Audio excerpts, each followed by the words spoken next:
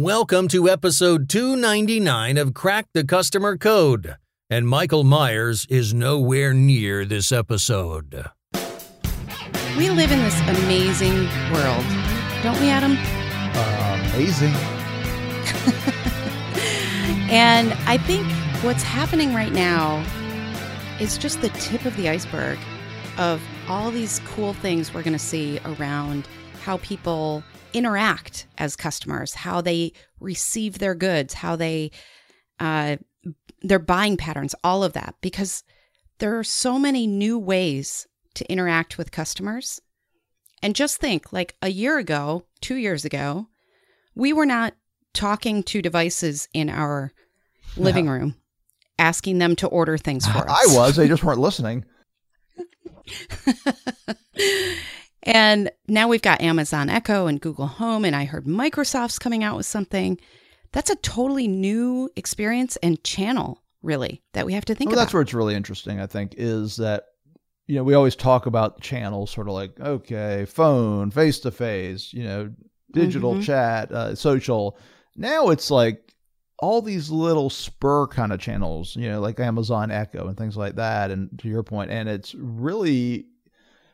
it's interesting from not only a customer experience standpoint, but from the operational delivery standpoint as well. So I think we should dig into all of it. Well, let's do it. What are your thoughts, Jeannie? And let's have, I'm looking at the crystal ball of the future. And I think one of the things that if you really kind of parse out all the different touch points that a customer might have, especially with an organization like an Amazon or a high-tech company, I mean, we have to think about things like smartwatches, you know, like how do we incorporate that? How do we allow choice for the customer so that they can say, I don't want the shipping notifications to go into my inbox because I never see them there. And I don't want you to text me. I want it to show up on my watch so I know that it was delivered. Like, how do we really look at, okay, what is the customer experience and how can we customize it and personalize it based on the devices that they use, based on the way they live? And Amazon lockers, I mean, we were just talking about this. It's a great example of like, wow, that's thinking way outside the box.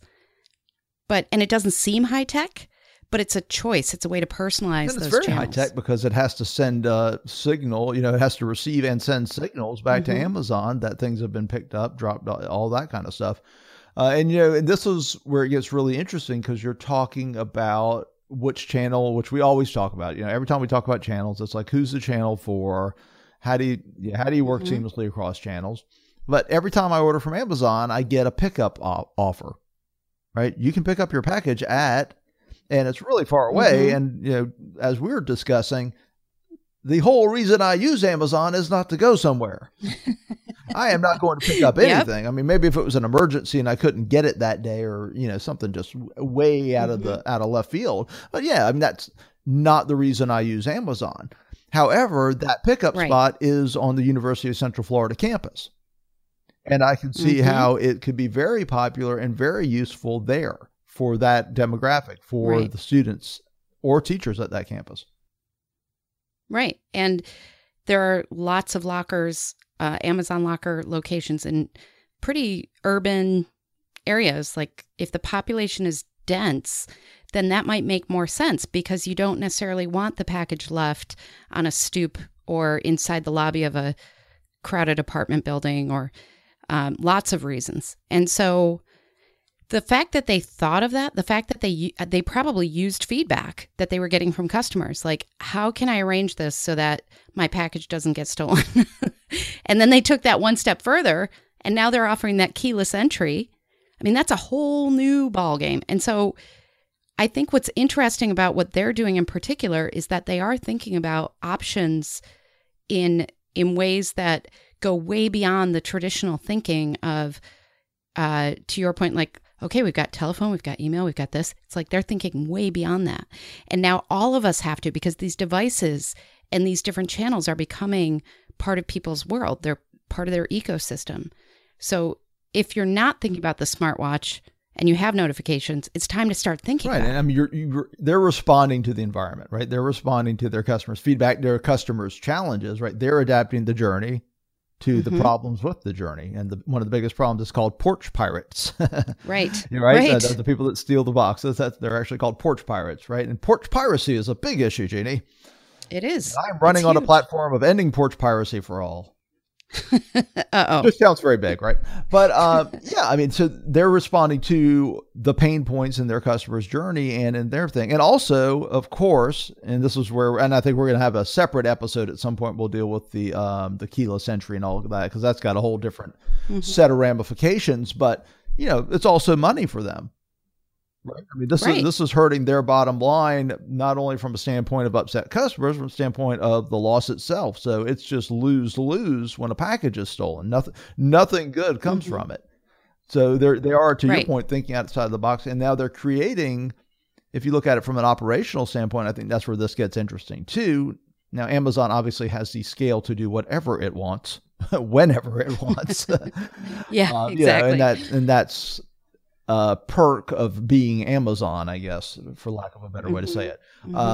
But yeah, I mean, now they have to manage all this, right? Now they have to not only manage it, create systems for it, but they have to integrate it into the rest of their customers' journey. That's right. And they thought about it. And I think it's not just the Amazons of the world. I mean, I worked with a bank several years ago who they were having a little bit of an issue because they were in a pretty urban location and they were trying to appeal to a different type of customer. And so they were really working on helping with more mortgages and that type of higher lending. But they had a group of customers who relied on them for cashing their Friday paycheck. And so Fridays became this mess at any branch in that area because there were lines of people and these, folks just trying to get their paycheck in or cashed. And before they closed. They were very, right. And they were very reliable and loyal customers, but then they weren't necessarily the high net worth customers and all that. So what they did was they actually redesigned the branch specifically for this idea of we want to make sure these people get their paycheck money quickly and efficiently. And we also want to make sure we have the time to spend with people who are in there with more complicated issues and the mortgages and the lending and all that. So they really thought about, okay, we've got these two groups of customers who have different needs for this specific channel that we have. And it was really clever, I thought, because they really did think about that in a different way.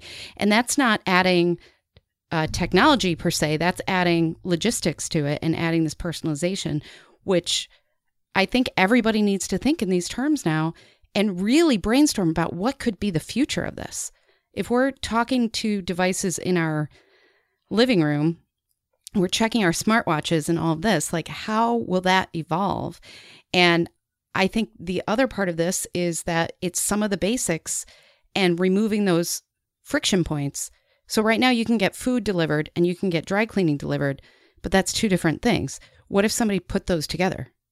And like there are services out there that will run your errands for you, but I'm thinking of like, hey, if you order on Uber Eats, what else can we get for you? Because we're looking for that convenience and that seamless way of interacting with folks. And I think that there's just a world of potential around this. And, it's a little bit different than channels per se, but if you look at sort of traditional brick and mortar and get outside of technology, they've been doing sort of bringing, and it ends up being a sort of de facto channel, but they've been bringing other businesses within their businesses. I mean, if you go to Walmart or Target, I mean, they've got, like Lens Crafters or whoever in there, right? They've got, you can do your eyes in there now. You can do health checks and a lot of these things, like Walgreens has like a mini medic clinic in there. And some of these these cases are actually separate businesses within the company, within those stores.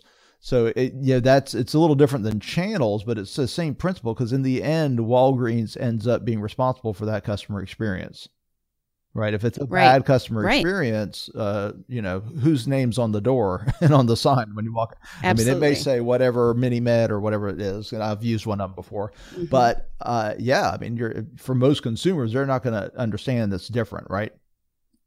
Right.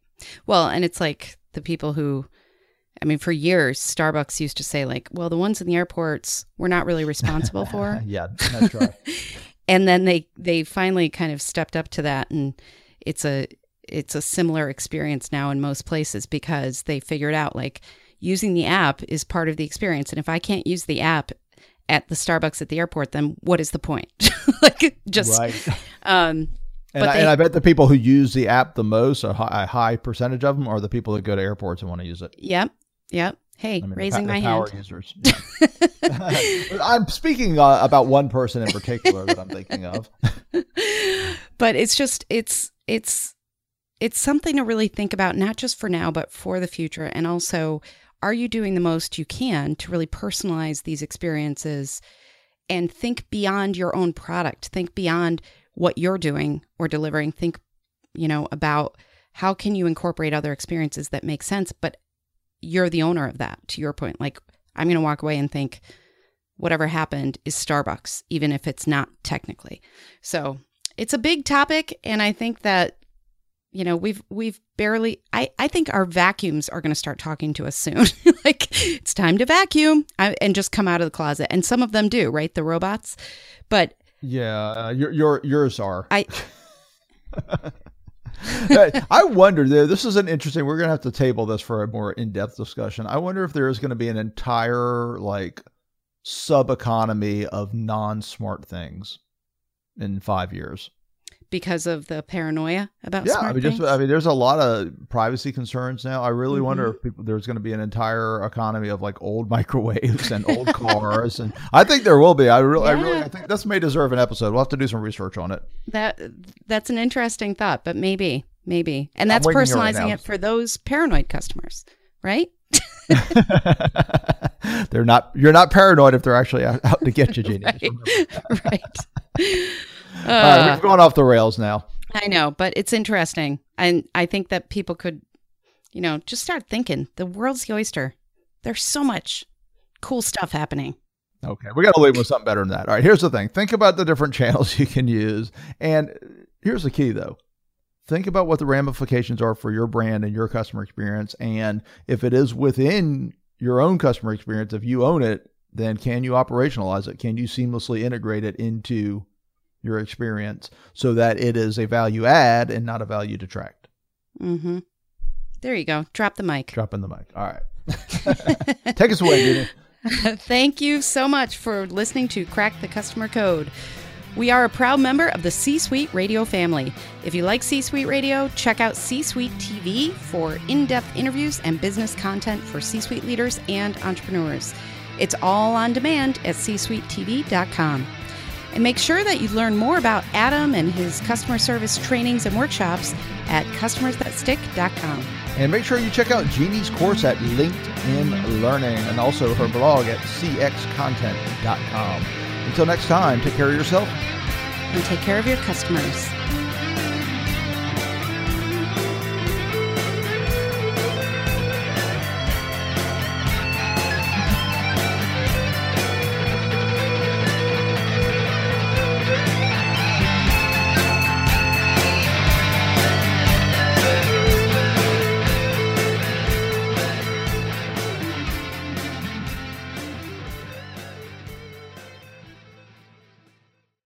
This podcast is a part of the C-Suite Radio Network. For more top business podcasts, visit c-suiteradio.com.